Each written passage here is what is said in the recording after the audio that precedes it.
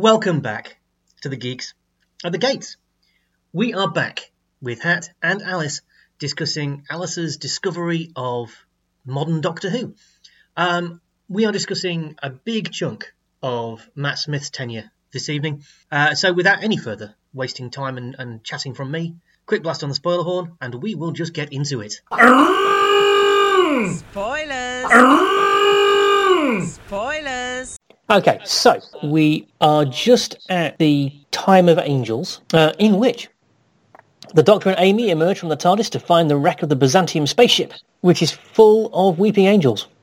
It is. Mm-hmm. They're everywhere. I liked and hated this episode.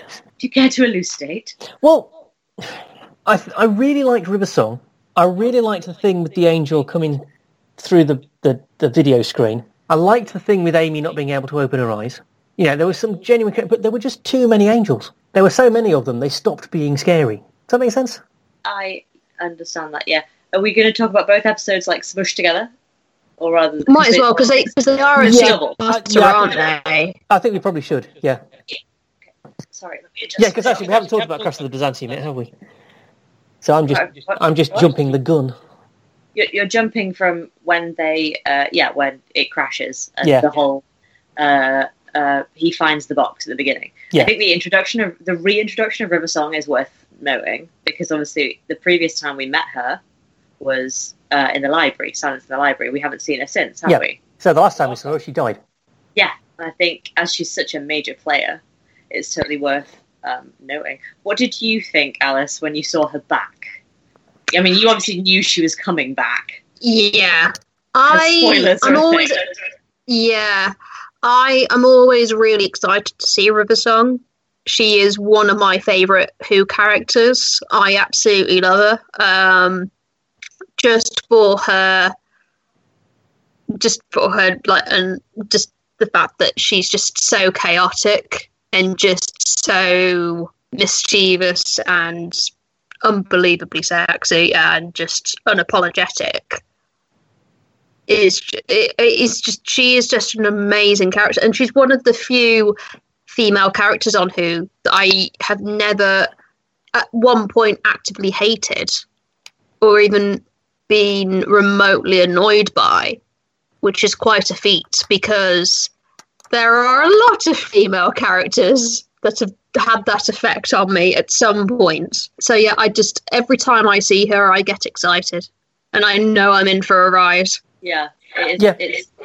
I can't argue with any of that. I think that's pretty much where I come in with River Song as well. Whatever else, you can guarantee it's not going to be dull. No, I really loved her literal entrance in that, you know, it starts with them finding the box, and it's intercut, isn't it, with her heist.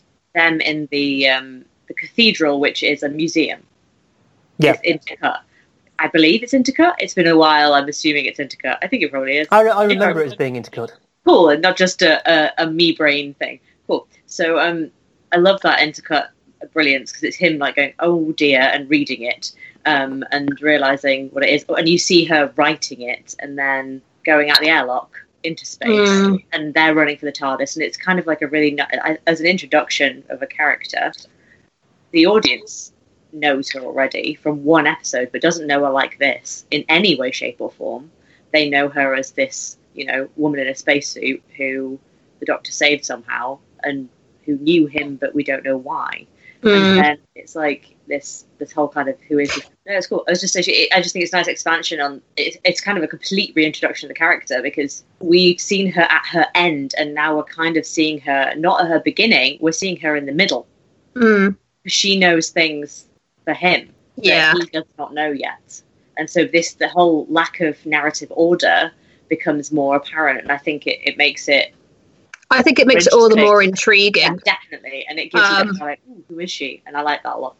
And it keeps, and I think it forces the audience to engage in the best way because it keeps you on your feet and you have to concentrate. Yeah. So the most interesting thing in the episode, to me, isn't the angels; it's River Song and where we are with her. And so, like, as much as the angels, as you say, like they become, there's so many of them. they cease to have fear anymore. It's like in another thing. Alice, go. All I was going to say is that unfortunately, because Doctor Who's been around for a while and it's been really big, and I also know people who are into Doctor Who, unfortunately, I already know who. But when I was watching these episodes, I knew who River Song is. And I think so. Unfortunately, there wasn't a big surprise for me when it was revealed who her parents are, what she is or could possibly be. And I think thankfully it didn't completely ruin it for me whilst I was watching these episodes leading up to that reveal. But I do wonder sometimes what kind of effect it would have had on me if I didn't know. Yeah, because it was definitely... Because it is quite the bombshell. I think that was one of the biggest reveals of the Smith era. Mm-hmm.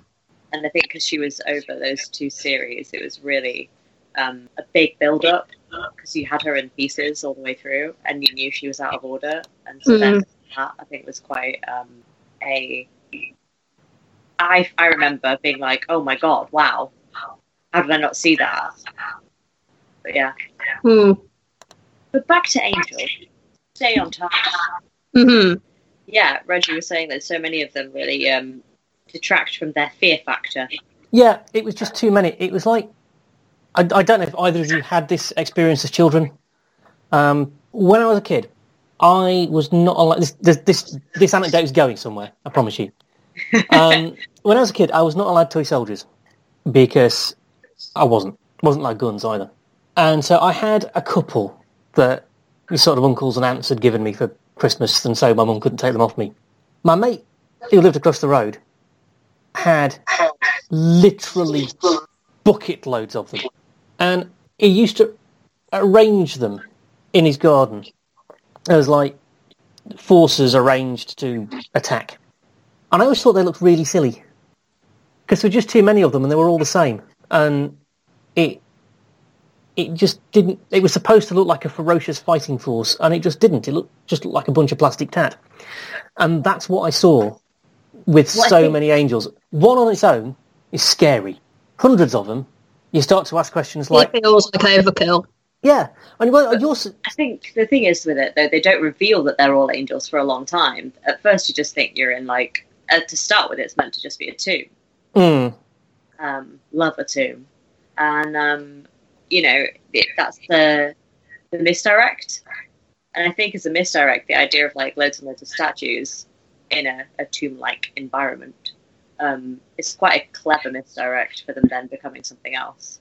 One thing I would say to that as well, Reg, is apparently this two-parter was inspired by the relationship between Alien and Aliens. So this is all... So in that vein, it's supposed to be, Alien, the original movie, was a horror. It is, in my mind, a classic horror movie, whereas Aliens is more of an action movie. Absolutely, yeah. So this is supposed to be a more action... Yeah, and undeniably, Aliens is less scary than Alien. Yeah. Yeah. So I think there is a reason, and also the desired effects for you to not be scared in this episode, because that's not because Aliens isn't sure. I don't know whether James Cameron wanted the audience to be scared or not when he made Aliens, but he certainly wanted them to be entertained.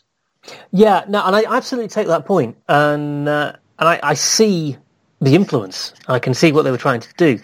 I think my problem is that the difference here, for me at least, and I'm your mileage may well vary, but the Alien is a horror movie. Aliens is an action movie. Yeah. And I can see that, but... Because Blink is terrifying. Yeah, and you see... are just like Alien made me fear the aliens, the xenomorphs, Blink made me fear the angels. Aliens is not as scary. No. But the aliens themselves never feel ridiculous to me. Whereas, Then- are you yeah, saying that the yeah, the Angels feel a little bit ridiculous this My episode? my view of the Angels changed completely with this two-parter. Really? I don't find they jumped the shark even more later on, which I'm sure we'll get to with the Angels. But this was the point where I started not really caring about the Angels, and I sort of resent this story for that because I loved them so much in Blink. I think I don't find them less scary after this pair of episodes. I completely get what you're saying about vast numbers of them. The thing, right, okay, if you were going to make, for me, an enemy into a horde, the horde must remain terrifying. The horde of alien angels, as long as you can keep your eyes open, isn't terrifying because they can't move as long as you're looking at them. Meanwhile, if you have to have your eyes closed, then they can get you. And so I think that does help maintain the suspense to some degree, and that Amy can't actually have her eyes open, otherwise she's going to turn into whatever it is. And the way the angel speaks through the soldiers or through the dead soldiers, I think does add an extra layer of fear to it. You know, the absolute deadpan. That's true, and that was very, properly very creepy. Yeah. Yeah, that was properly creepy. Just to add to what Hat said, again going back to Alien and Aliens. Now, I don't know whether, and I think this is just down to differing in responses to the films, but with Aliens, the suspense was still there, but I didn't fear the xenomorphs to the extent that I fear the xenomorphs in Alien. And I genuinely could not explain to you why I have such a different reaction to the two films that are in the same franchise using the same monster. How far apart did you see the two films? I'm trying to remember now when it was I first saw the films. I want to say that I actually saw it as a double bill, but I'm not entirely sure. This was back when I was a teenager. When I was a teenager, I saw them. They were showing them over the course of like every weekend on ITV. They showed a different one. So it was Alien the first week, Aliens, the second film, in the second week, and Alien 3 in the third week. So I saw them a week apart at the age of about 14. And I remember a week apart, 2 was way less scary than 1. Yeah, and I'm talking, and this is the thing about Alien. It has the same, no matter how many times I watch that film, and it is brilliant. It is in my top 5 favourite films of all time. Alien always has the same effect on me, which is no matter what time in the day I watch it, I will not sleep that night because there is something incredibly primal and visceral about how terrifying Xenomorph is, but the face hugger, but whereas Aliens, there is that suspense there, but there isn't that. The film doesn't really dig deep into your psyche and terrify you, like go to the very core of your being and find and just grips you in terror that way. And I do think it is all down to tone and the genre elements that those two films employ. And in terms of a comparison, to drag it slightly back to Doctor Who, Alien is much more claustrophobic as a film because they're stuck in a spaceship with it. And in the same way, and I think, in the same way in Who, in Blink, they are in a house with them. It's one location. Mm-hmm.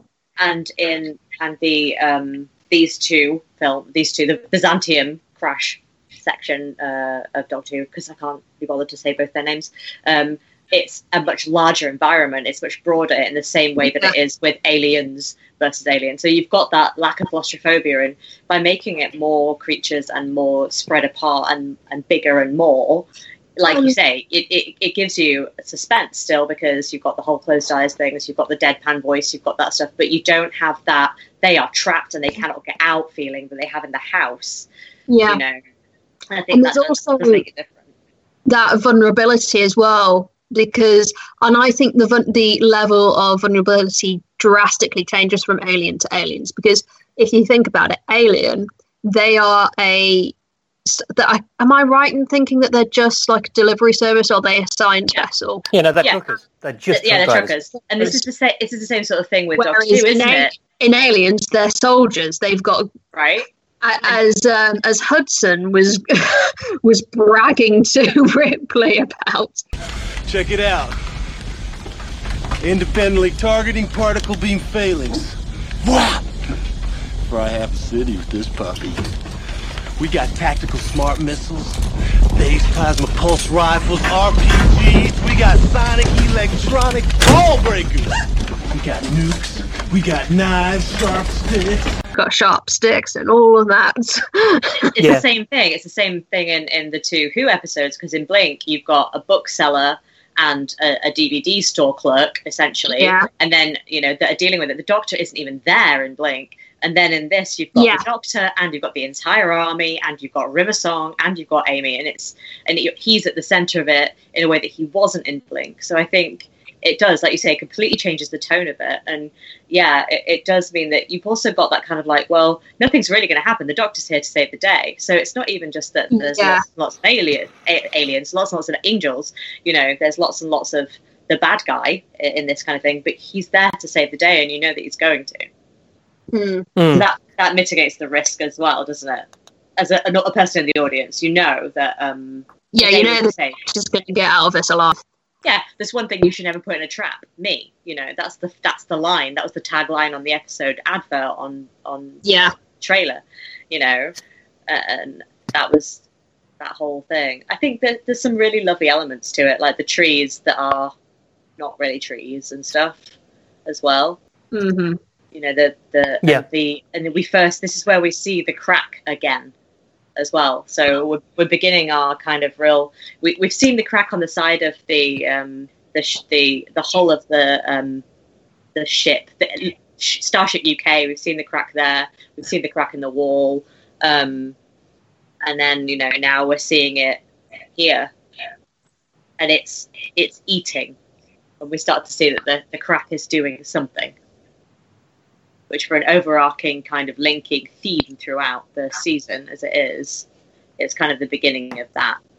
Yeah. The audience realizing that this isn't just like something in the background. This is something very much in the foreground and a prominent part of the season.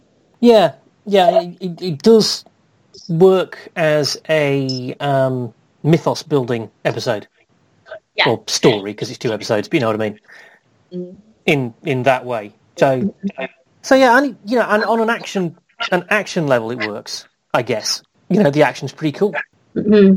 But yeah, I suppose our point is that if all you got was suspense, then I think it's kind of done its job, because that's all you really got in Aliens as well. Even though that the xenomorphs pose an incredible threat, the extent to which I experienced it. The fear of the xenomorph in that one was just suspense rather than pure unadulterated horror. Yeah, like it did in Alien.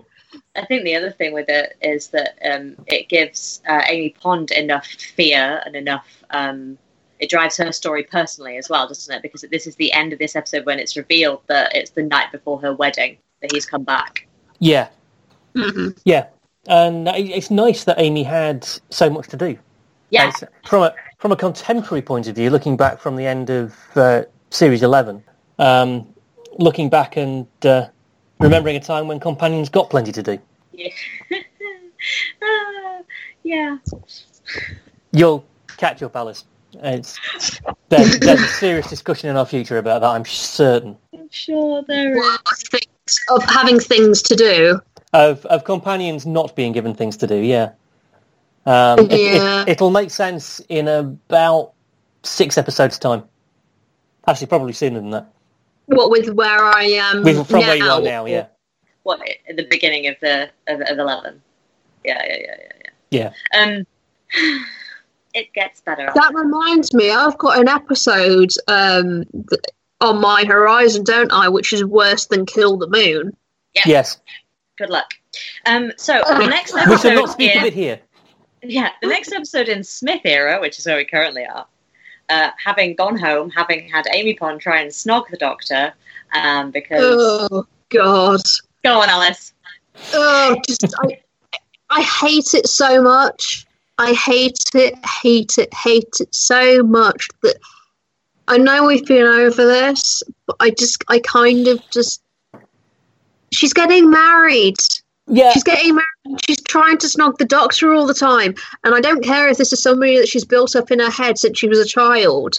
Well, she's getting married, and it pisses me off so much. And do you know, I've been thinking about this, because when we last had this discussion, I wasn't thinking about this episode. I was still thinking about the 11th hour. And, yeah, here, it doesn't make any sense. Yeah, not any. None whatsoever. It doesn't tell us anything about Amy's relationship with Rory. Nope. It doesn't tell us anything about Amy's relationship with the Doctor. I suppose they were going for the idea that she's unsure about getting married and she's not sure whether that's a good thing to do. But they were already doing that with her running off with the Doctor on her wedding night. That was already achieved. They've already demonstrated that. So her to do it. To snog him is just overkill. Yeah, there was no need to do it at all. It was, and then we get Vampires in Venice, which is genuinely... Oh, God, it's everything, isn't it? I mean, at least there's Helen McCrory in it. That's the only positive thing I can say. Yeah, actually, that is... it's so... The thing is, it is so over the top. It was so unbelievably over the top, just gothic pulp ridiculousness. Fish people! They're fish people, for God's sake. You see, that was good fun, just because it was so ridiculous. Yeah. So camp, so gothic. Mm. It was, frankly, a really nice change of pace. I am here for anything that is so pulpy, over the top, camp gothicness. That is my jam. If it's purposefully ridiculous, it's kind of the whole... My feeling is, though, they chose this as the backdrop to explore Rory and Amy's troublesome relationship. It just feels like the weirdest disconnect of anything they've done at this point. Because at that point in time, their relationship is such a dumpster fire, I think they deserve it. That's the best description, Alice. It's one I can't argue with. Are you so glad now that you've dragged me into Doctor Who? I am so delighted right now. And you're right, actually. Another really sexy woman, Helen McCrory. My God. She's brilliant. She's just brilliant as this matriarchal character. I love her as a matriarch. She does it so well in everything she's ever put into doing it. And I don't know, people can say it's typecasting, but each one of them is played in a very different way. But all of them are incredibly powerful and so brilliant. Just so solid in that role, and I love it. Yeah. But yeah, listeners, if there is anything ridiculously pulpy and gothic out there that I'm not aware of, please send it my way, because I like that sort of thing. So long as it's purposely ridiculous, because there is nothing I can't stand more than something that's ridiculous. And it's like, okay, I'm enjoying it because it's ridiculous. And then either I hear the creator or there is something in the narrative that is telling me, actually, you're supposed to be taking this seriously. And that's when you've lost me, because I just think, well, I was enjoying this because it was so ridiculous. Now you're telling me that this is supposed to be a serious piece of art. Yeah. Doctor Who is nothing if it is not a complete ridiculous. Yeah, I don't think it's probably a good thing. I don't think Doctor Who's ever claimed to be a serious piece of anything. Reg, I can't hear you at all. Is Reg talking? Sorry, I was muted. Oh. But yeah, no, what I was saying and maybe I should learn sign language just in case that happens again, no, I don't think anyone ever claimed Doctor Who was a serious piece of anything, let alone art. Yeah. But I'm just talking like in general now. You know what I mean? There are films and stuff out there where it's like, take us seriously. It's like, but I was enjoying this until you told me to take it seriously. Like, this is the reason why I love the film, and I think you really need to watch this, Reg. Pride and Prejudice and Zombies. I know you've read the book, but the book. The film is fantastic, and the reason why I love it so much is because it's very clear that the film is aware of how ridiculous the whole premise is, and it just has fun with it. It's the ultimate junk food movie. It is the McDonald's of films. It is just, pure trash. But it knows it. It knows it. It's very self-aware, and that is what I like when films like that are self-aware. So Vampires is your jam because it's totally that. It's self-aware and it's ridiculousness. And, I mean, they get through, they realise they love each other. It's all a delight. And that's kind of it. Tin lid at the end of that one. It's kind of wild from that perspective. And then we get possibly one of the best Doctor Who episodes of the entire Moffat era, which is Amy's Choice. Mm-hmm. Oh, interesting. A lot of people hate Amy's Choice. Amy's Choice is brilliant because the enemy is a piece of space lint. Yeah. And any episode of Doctor Who where the enemy is not something they can punch gives me deep joy. I really like it a lot. I don't like that many episodes that are just like, oh look, here's hordes of things trying to murder you. I would much rather have episodes where it's like, oh no, these are your inner demons, fight them. Good luck. I do love it when actually, and this is just, again, not just restraining this to Doctor Who, but just in general, where when it's your inner demons, that's your enemy, or that's the monster of the week. Yeah. I'm trying to think what the name of the episode is as well, and it's a recent one. It's when we're kind of jumping ahead of time here, but it's when 12 is basically the monster is grief. Oh yeah, that was brilliant. Let's wait for that. Let's not talk about it right now, Alex. Not right now, but it's just like it. But yeah, that's another example. And actually, another example outside of Who that I can think of is the Babadook.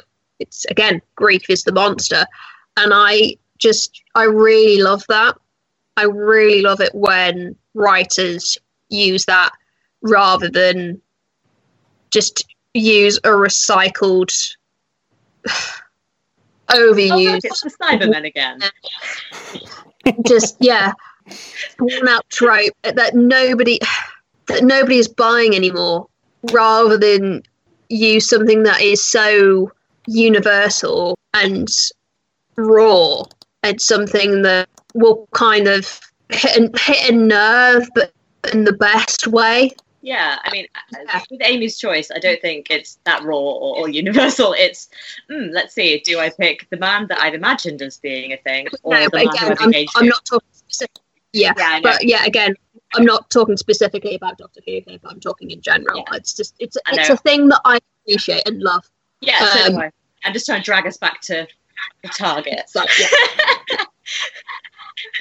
And you do it so well. Keep us going.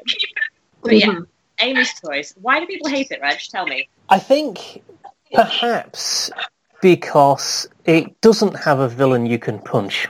I think perhaps people like a monster. And Amy's Choice is actually quite a cerebral sort of episode. And a lot of people don't like the ending. These people are not me, by the way. Because she picks Rory. Yeah, a lot of people at the time thought that was a really bad choice. I have a real problem with people who self-insert themselves as the Doctor and wish they were him and therefore wish that they got the girl. I want to slap those people a lot. And I think those people are the people that have those feelings. And I think those people are also the people that hate the Capaldi era because they don't get to be a nice young man running around with the nice pretty girls anymore. They have to be the old man who is definitely not doing that. And now they don't like Jodie Whittaker era because, it's a girl. I just feel like too many people want to self-insert themselves as the Doctor, and anytime the Doctor doesn't get the girl, they get pissy, and it makes me want to scream. Am I the only person getting a terrible echo, by the way? No, I'm getting it. Sort of. I'm sort of getting it. Okay, how's that? No, that's terrible. Oh, okay. But yeah, I do. That's my feeling about the whole it was the wrong choice thing. I think Rory's great. Yeah, as do I. I don't think that you're wrong. I'm just, I guess, basically pleased to discover that I'm not the only person who likes it. Yeah, I think it's a fantastic episode. Hmm. I also like the weird monsters with the eyeballs in their mouths. Now, they were properly creepy. When I say I liked them, they made me feel extraordinarily uneasy, which is something I look for in a monster. Were you filled with unease? I was indeed filled with unease. We can't use that as the episode title, though we've used it before. Yeah. I like the fact that they made people disintegrate to nothingness. Mm. I thought that was really an interesting one. That whole, like, it's completely gone and obliterated, especially given that one of the overarching things is that kind of thing for the whole series of things just being disappeared. Yeah. Meanwhile, in the Doctor's world, as it were, they were just freezing to death. Yeah, it was genuinely unsettling. I like the Poncho Boys situation. If we're going to die, let's die looking like a Mexican folk band is a great line. It's a There was some fantastic really line. fun lines. And I liked, I love him in most things. Toby Jones, I thought he was brilliant. Yeah, although, again, Toby Jones... He's one of those actors that's kind of brilliant in everything he does, though. His Tawdry Quirks comment was just so on the nose. Thought that building that enemy of the Doctor being the Doctor himself was very smart. Mm. Yeah. No, I really like the way that whole thing comes together. And, as you say, I think Amy made the right choice. But yeah, I love Toby Jones's whole concept of the Dream Lord. I thought it was brilliant. I liked the Perfection Rory had a sad little ponytail and was actually a doctor, and all of that stuff was great. And I still refer to my friends who are pregnant as having swallowed a planet. Again, it was just a really... It's somewhat accurate, really. It's a really enjoyably scripted episode. Reg, you still there? I'm still here. You were really still, and I was worried that you'd frozen again. I panicked. I was listening. Yeah, I think it was a really nicely scripted episode, and that's kind of what I look for. Things that it gave me so many random little phrases that just stick in my head and stick in my mind, and I can't say that there's that many episodes that really do that from this season, but this one really, really does. Yeah, I think it's a hugely underrated episode, I think. Shall we move on to the Hungry Earth?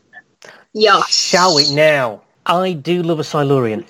Oh yes, they have become next to the Ood. In fact, I think they're both probably on par with each other.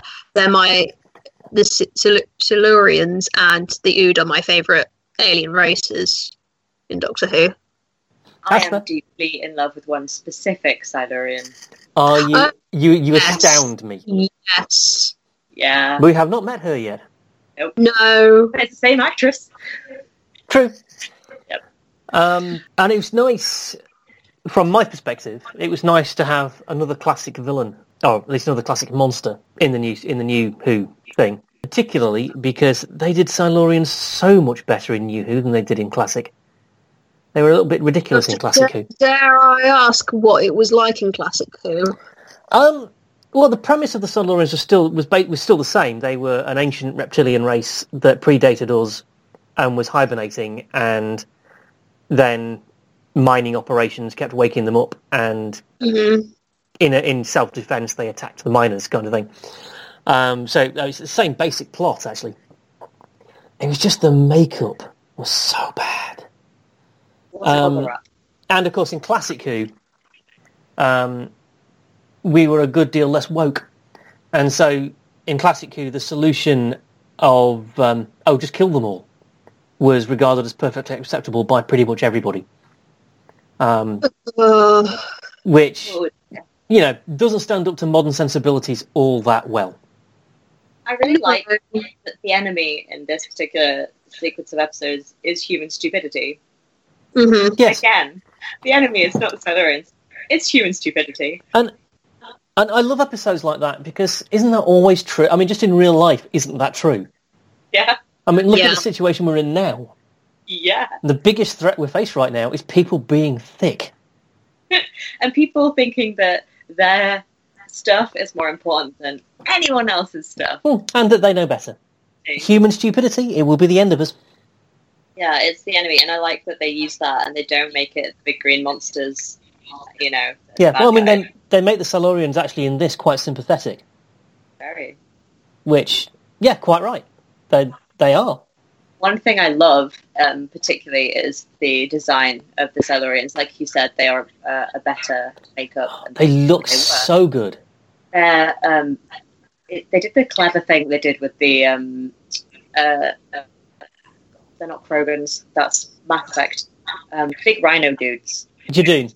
The Jadoon, right, okay. So in the Jadoon they have the big black helmet thing, so they only have to put makeup on like 3. Yeah. And it's the same thing with the Silurians. And they also even use cloning as a great reason why they look the same. Because it's the same actress and they only prosthetics for like one person, which is brilliant. But they're in 2 colours. And it's like, wow, these are like really, really clever, budgetary design choices. And I really appreciate them from a design perspective, which is where I live. Yeah, I love that about Doctor Who. Yeah, actually, they take what is, for this kind of television show, a ridiculously small budget and turn it into a virtue. Yeah, and they give really clever options instead. So they have helmets or face masks and things that have a function and a purpose in narrative in order to actually allow them to maintain their budgetary restraint, like you say. And I really enjoy the way they design the characters around that, and I just think it's incredibly smart and beautiful, like beautifully designed monster faces, just so well done. Yes, I mean, just as a general point, I think this is something that modern Who does so much better than classic Who ever did. Bubble wrap. Yeah, well, do you know what? It's not just that, because I mean, people take the mickey out of the bubble wrap in the Ark in Space, but bubble wrap was fairly new. People hadn't seen it. So it wasn't an everyday thing. But no, trying to imagine now a world where bubble wrap is first introduced. It's because you're not fantastically old, Alice. But also, she does not know what episode is coming. Oh, that's true. Oh, God. Oh, God. Good luck, Alice. Yeah, is this the episode that I haven't seen yet? Yes, it is. Bubble wrap will come back as a villain. That's all I'm saying. Yeah, it will. But no, what I find inexcusable... Can you at least tell me the episode in question? No. Tell me anything about it. No. It's about bubble wrap. So you can't even tell me the name of the episode so I can at least prepare myself? No, because I don't want to warn you. I think you should just live it like we had to. Yeah, we had to go through it, Alice. We've protected Liz from it as much as possible. So... Why? Will Liz's reaction be gargantuan? I don't think so. I think she'd just be like, why? And that was it, because she doesn't really react. No, it's just Liz just was just fortunate enough to miss it the first time round, and has been warned off watching it in the first place. Yeah. So, okay, we've discussed the fact that lovely human stupidity is the enemy. Yeah. Silurians are... And the beautiful production values on the Silurians. And just, the thing I was going to say about this in relation to Classic Who, because obviously Classic Who had no budget either, but Classic Who took no care. There's one example in particular, I recall, the villains, I think they were called Hemivores, and they were blokes in big rubber suits. But there's a scene of a bunch of these creatures marching down a corridor, because of course they are, because it's Doctor Who. Not only can you see the zips down their backs, but their faces are just masks they've put on like as cowls, as helmets. And the sort of frill that goes around the shoulders to hide the join in one of the actors is tucked up under. So you can actually see the top of the zip. And it's like, that's not even... It was a bad costume, although it was, because you shouldn't be able to see the zip. But they just took no care over that. And I don't get the sense ever in new Doctor Who that they would ever care so little about what they were doing. Yeah, new Doctor Who seems full of people just going the extra mile to make it good. It's just so much better. I think that these 2 episodes, obviously, they're brilliant because they're the Silurians. They're brilliant because human stupidity is the enemy. they're brilliant because they discuss the fact that there are fixed points and there are also unfixed points, and the world of the future can change. Mhm. Amy dressed for Rio and gets sucked under the earth. Rory gets to strike out on his own and try and mediate and calm people and stuff, and Which he does brilliantly. Yeah, but sadly, human stupidity wins. I love the dyslexic kid who was just like, words are really hard, give me an audiobook, thanks. And I'm like, yeah, mood, mate. I get that. And I kind of loved his inclusion and the fact that he, was kind of a little hero all to himself, which was really nice. And it was great, and I some brilliant actors in it as well. And then at the end, we lose Rory. Yeah, and I thought that was really effective because they'd built him in actually quite a short space of time. They'd built him into somebody that you really cared about and that was clearly really important and really necessary. Yeah. And then gone. Yeah. And there was some real horror in that. Yeah. Coming off the back of Amy's choice, especially, I think it did make it matter, whereas a couple of episodes sooner, he would have given it to us. Exactly, yeah. Alice? I thought you were going to say something. No, I'm in agreement with everything that has been said. Human stupidity will be the end of us all. There are, I think that just became the episode title. Every now and then there's a headline that says there's an asteroid heading towards us. There's sometimes, and there's always at times when everything's going tits up, I can't help but think, actually, do you know what? We deserve to be hit by that asteroid. Isn't one passing us this week, or was that last week? This week it's killer bees, isn't it? Death Hornets, yeah. Yeah. So we get the Kraken in space again at the end of this episode, right? And so the Doctor reaches his arm in and pulls out. Is it the end of this episode he does that, or no? I think it's the end of this episode he does that. He has to know, and he pulls out the chunk of TARDIS. It is, because the next episode is Vincent and the Doctor. That's right. So he pulls out the chunk of TARDIS and sort of, you see that it's a piece of the sign, and there's that hint as to what might be the one before. So we're getting these little jigsaw puzzle bits. Yeah. As we go along. And it's always at the end of the episode. They're just like, don't forget, this thing's here, and kind of reminding us that something's coming. Yeah. And then it's Vincent and the Doctor. Oh my God, I love this episode so much. I love this. Yeah, it's particularly the ending. Oh. That was such an emotional ending, and I don't think I was prepared for how much of an effect it would have on me. Trust me, Alice, nobody was. Tony Curran is amazing. Oh my God, he blew that performance out of the water. I think it is hands down one of the best performances in an episode where this isn't a reoccurring character. This is a single episode performance. Without question. Absolutely. And I think, again, and Bill Nighy as well, even though it was very brief, he was great too. They hug at the end. When he hugs Bill Nighy, I just cry. Yeah. Just, even though we are jumping ahead to the end of the episode, but for him to hear that he matters. Mm. And I don't think this is just for artists here.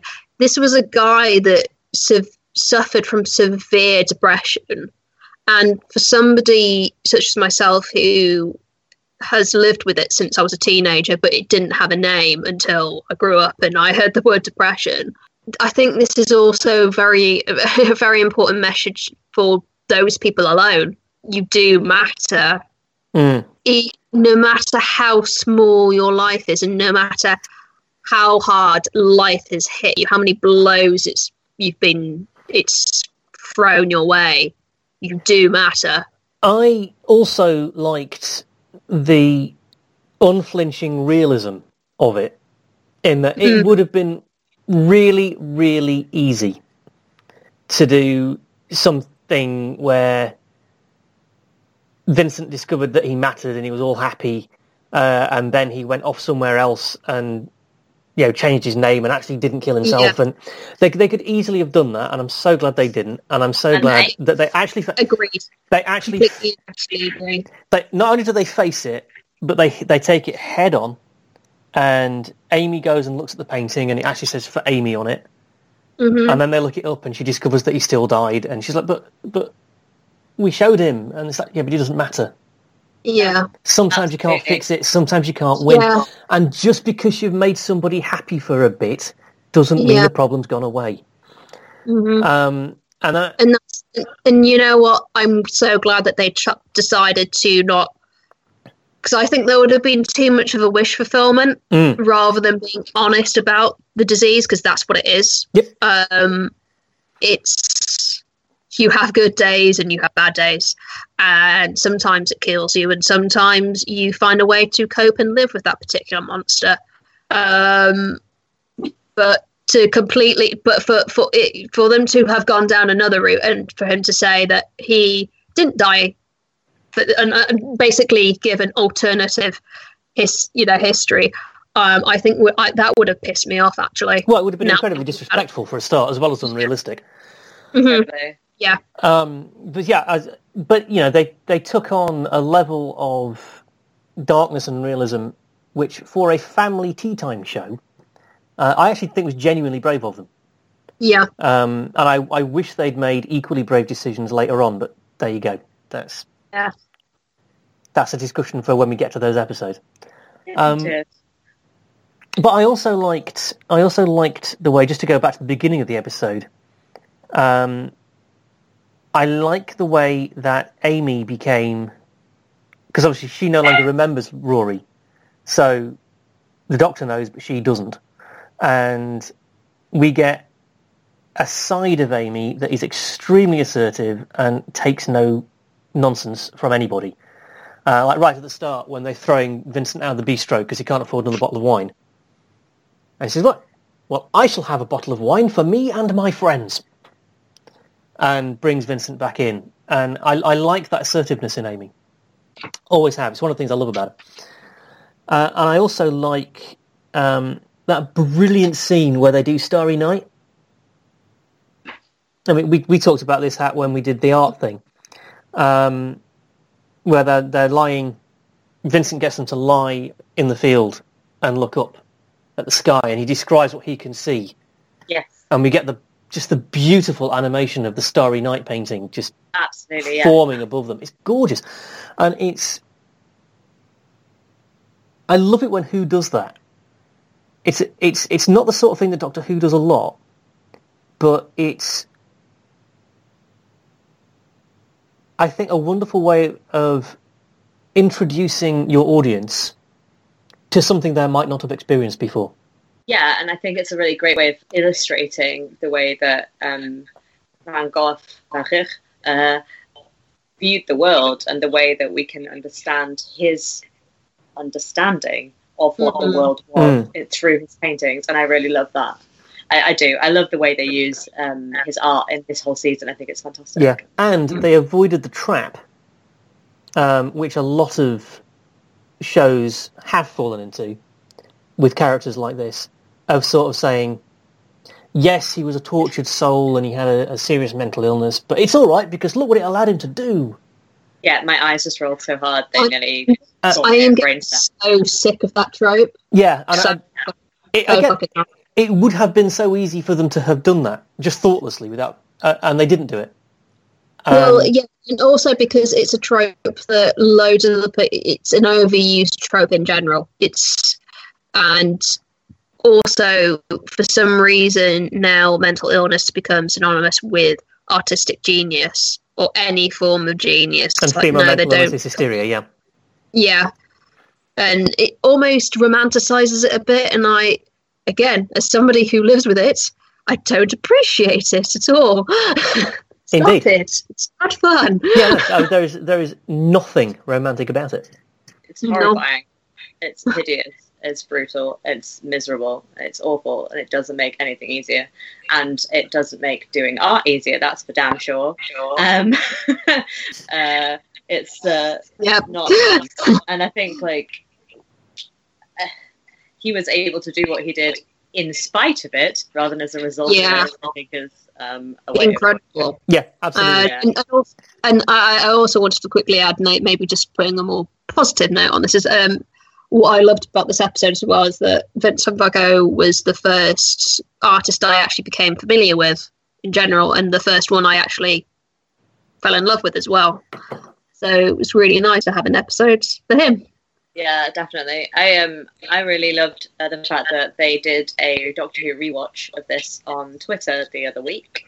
I think towards the beginning of all of the chaos that we're living, and Tony Curran was live tweeting it, and so was Karen Gillan, and they were, tweeting about very ginger children and all of that stuff, which I really particularly found I giggled at as they were going along. There've been quite a few nice little Doctor Who rewatches done with the actors on Twitter recently, and that's been quite a nice way of breaking the constant misery. So yeah, I really did. I loved that they did that. They did one of the. That is everything.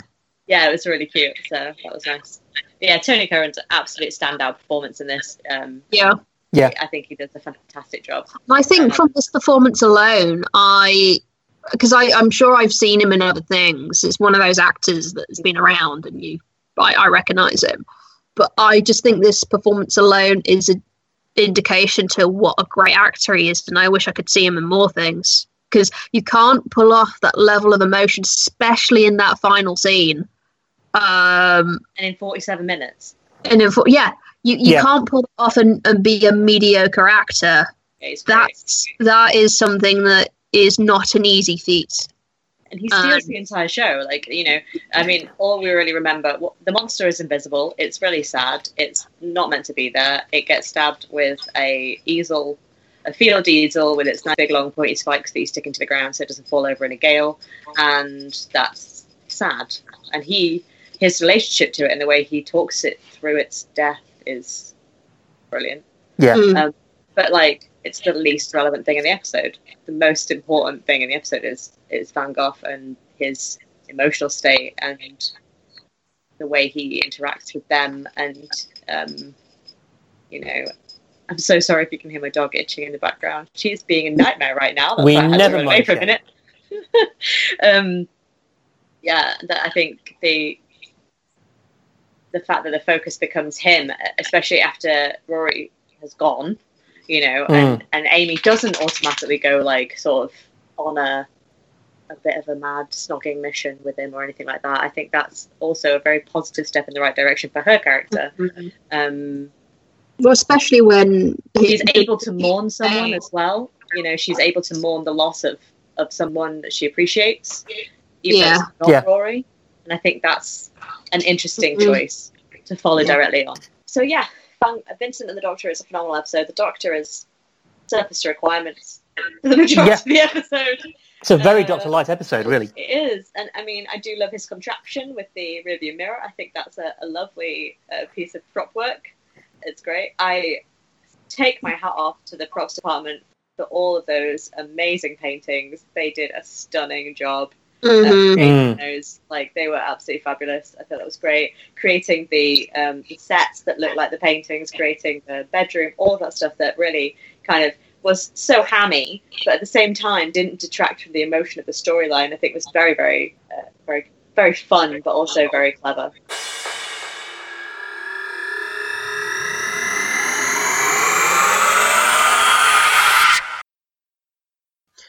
Okay, we're going to leave it there because, well, first of all, we're sort of approaching the hour mark. We're at 54 minutes as I record this outro, so we need to be stopping soon. And the next episode that we discuss is, by agreement of all three geeks present, terrible.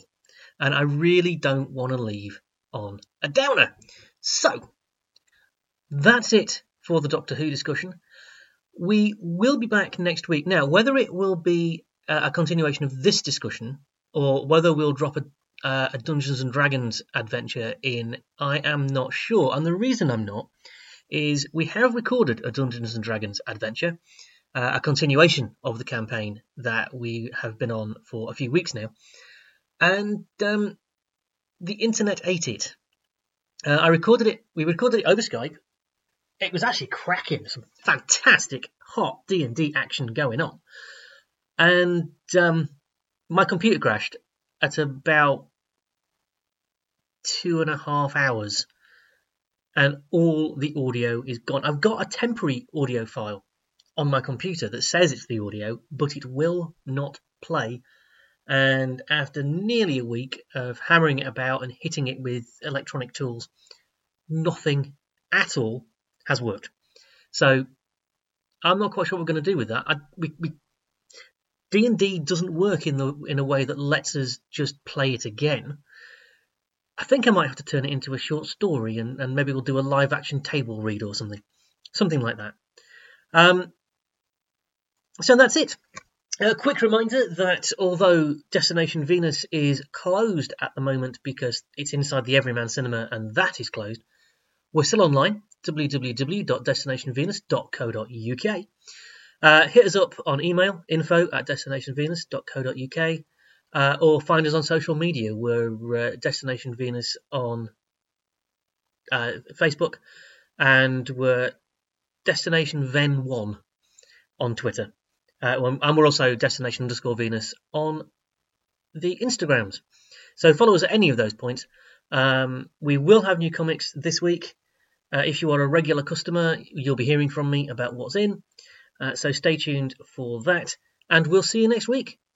Until we do, take care of yourself, be kind to yourself, be kind to everybody else. And we'll see you soon.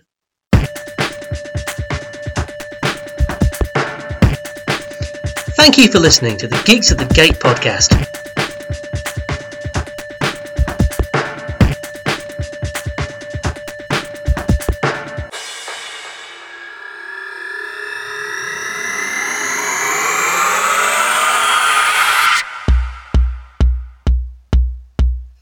Find us on Facebook at facebook.com/geeksatthegate, or contact us on Twitter at geeksatthegates.